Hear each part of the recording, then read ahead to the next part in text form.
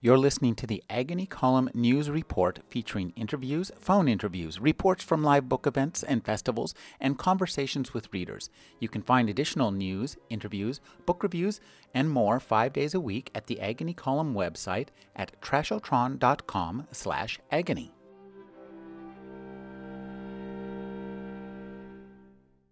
I'm speaking with Deborah Beale with Tad Williams. She's written The Dragons of Ordinary Farm. Thank you for joining me, Deborah. Oh, my pleasure. Deborah, what led you to collaborate with your husband? That seems terrifying and maybe potentially maritally ill-advised. All of the above. What led us to collaborate? We dreamed up a story together, basically, and it just sort of somehow happened. I think all collaborations must be extremely difficult to pull off because actually melding two imaginations proved extremely difficult. I was a book publisher for about 15 years, and I used to wonder why more people didn't collaborate and why I couldn't go out as a publisher and commission writers to collaborate. I'd have ideas, and I'd think, I'd like to put this person with that person, and they seemed terrifically commercial ideas, but people by and large weren't very keen, and I think I've learnt why now. It is a very, very difficult job of work. Somehow it gets done.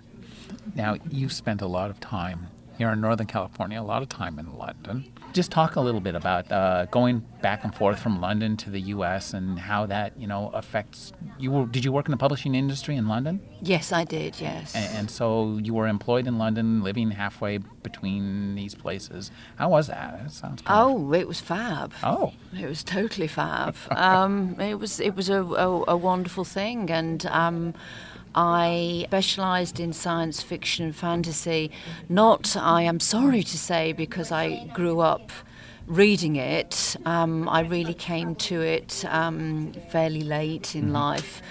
I specialised in it for two reasons. First of all, I just fell in love with it. I think the first few things that I read were Lucius Shepard, Life During Wartime. Oh, man, I remember reading that. It blew the top off my head. Mm-hmm. And it came back down again, though. It did, but not for about 6 months. And then the second one that I read in a very, very short order of time was Speaker for the Dead, which I thought was Orson Scott Card. Mm-hmm. And I had the great pleasure, ultimately, of publishing. And I could not believe the quality of writing in the field. I had come from a very wide publishing background. I had published fiction and non-fiction, and I'd been working with literary fiction as well at Pan Books. And so you're a Pan Macmillan, eh? Yes, I was. I was. Yes. Until recently? No. This was in the 80s and 90s, but I was there during a golden era, which was when Sonny Mehta headed up the company. He's the head of Knopf now. And he published Bob Silverberg's Majipur Chronicles. I just could not believe it. Was so exciting to me. I thought, like very many people, that I was going to go into book publishing because I wanted to publish literary fiction.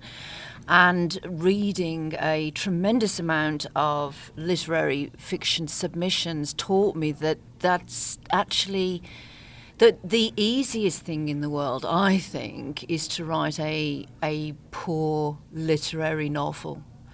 The kitchen window epiphany. It was totally an epiphany, and so I was given the chance to build a list which was called Legend Books. Legend Books, that's legendary. Boy, I used to buy those little Legend novellas. Yes, they're mine.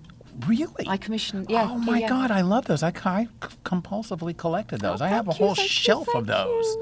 Greg Bear heads. Yes, I had the paperback and the hardcover versions. Swanwick. Yeah. Oh, gosh. It was City of Truth. Oh, what's his face? James Morrow. James Morrow. Absolutely tremendous. Oh, man. And there was a Lucius Shepard in there, too. Yes, Kalimantan. Kalimantan. Oh, wow. Yes. Wow. No, that's... And Tad is his novella which, I commissioned in the same period of time when we were merely, sort of publisher and author. His novella was Caliban's Hour. Oh, right, The yeah. Shakespearean, his Shakespearean fantasy, yes, Yeah. and he's going to be reading from that a little later. Oh, good. That's Anyway, beautiful. so I was given that chance, and then all of a sudden, which brings us back to your question, it struck me that I had to go to America because of all of the science fiction and fantasy conventions, and I was so happy. I never looked back.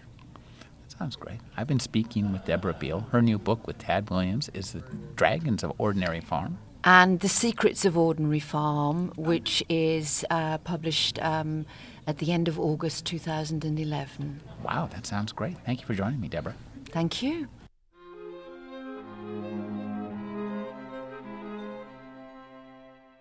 You're listening to the Agony Column News Report featuring interviews, phone interviews, reports from live book events and festivals, and conversations with readers.